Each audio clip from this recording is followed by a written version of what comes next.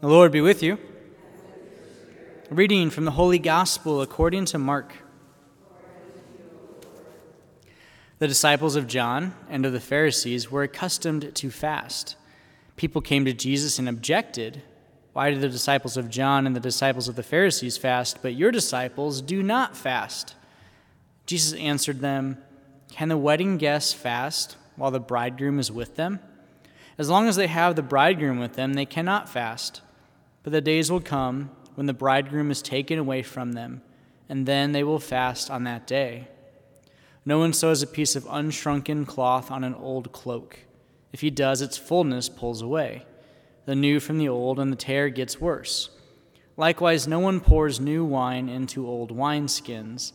Otherwise, the wine will burst the skins, and both the wine and the skins are ruined.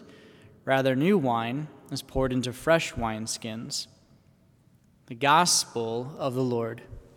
Praise to you, Lord Jesus Christ.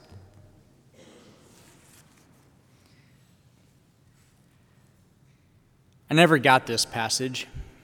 It always confused me. I didn't understand the whole point of wineskins and what the deal was about that. Even trying to relate that as an analogy to us, like, why can't I, who as a sinner, I go to confession, I do these things, I'm made clean, why can't I just more be poured into me? And in one sense, in that reality, that example, what does confession do? It makes us new, so therefore we're a new wineskin every time. But when it really started to make sense is when I started to understand bourbon. For bourbon to be authentically called bourbon, legally, it must be cast in a new, non-ever-used casket, or a cask, not a casket, that'd be weird. So the bourbon is put into a brand new, never-used cask because you don't want to have anything of the old to taint it. In the same sense, sure, you could use an old wineskin, you could put a patch on the clothes, but it's been tainted, and the Lord wants to do something new. He wants to do something extravagant. It goes back to the example of confession. What does that do for us every time? It makes us pure. It cleans us. It renews us. It refreshes us. So when Jesus is talking about this, he's saying, he's doing two things here.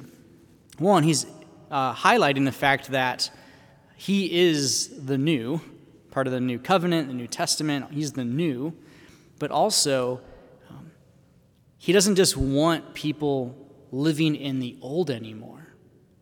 He wants them to recognize their worth and their value of, there's something worth getting that new wineskin, of putting, if it's tattered and old, to get rid of it.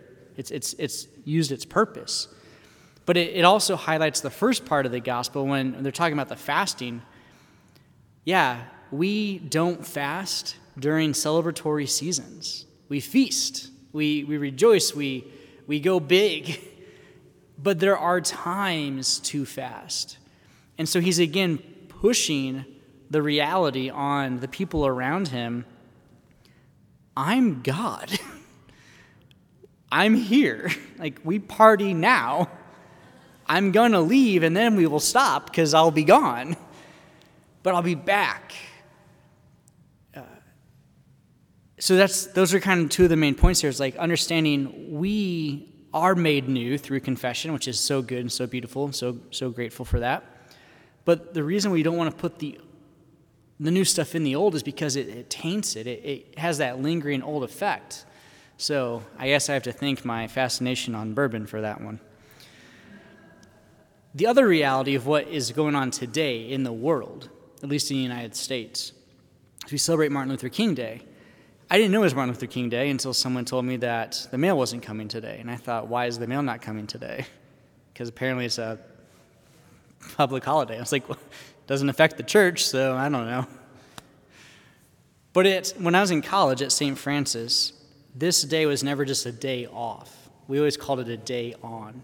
And so every group, every organization, athletics, extracurriculars, whatever it was a day of service.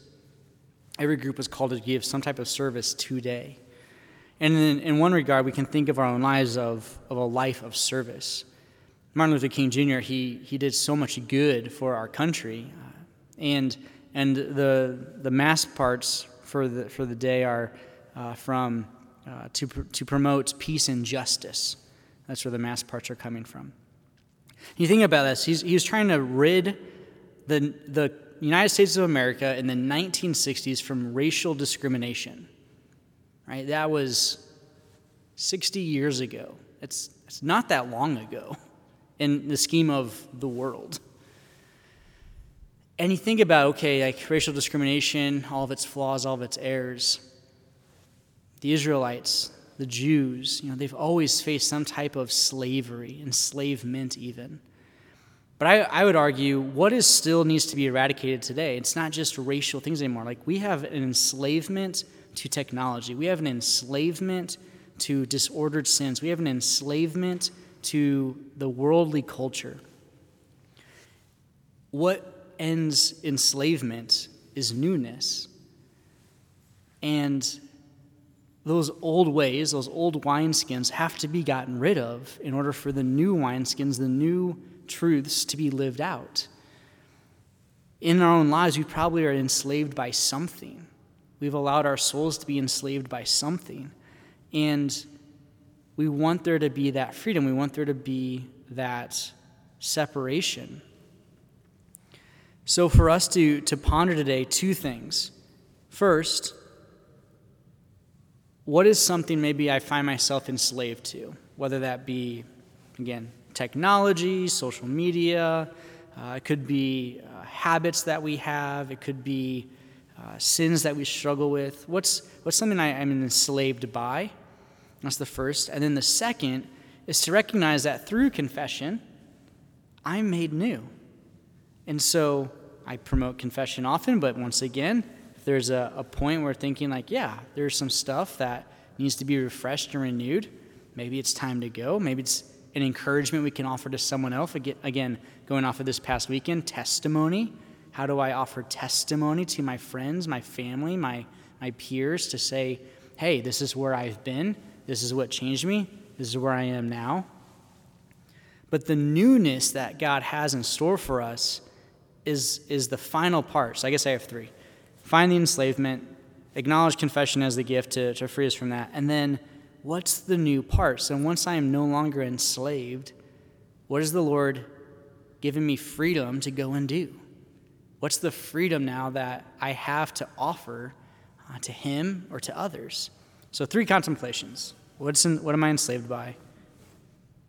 How will confession free me from that? And when should I go? And then what is the freedom I have available to me to go and make something new, to do something new?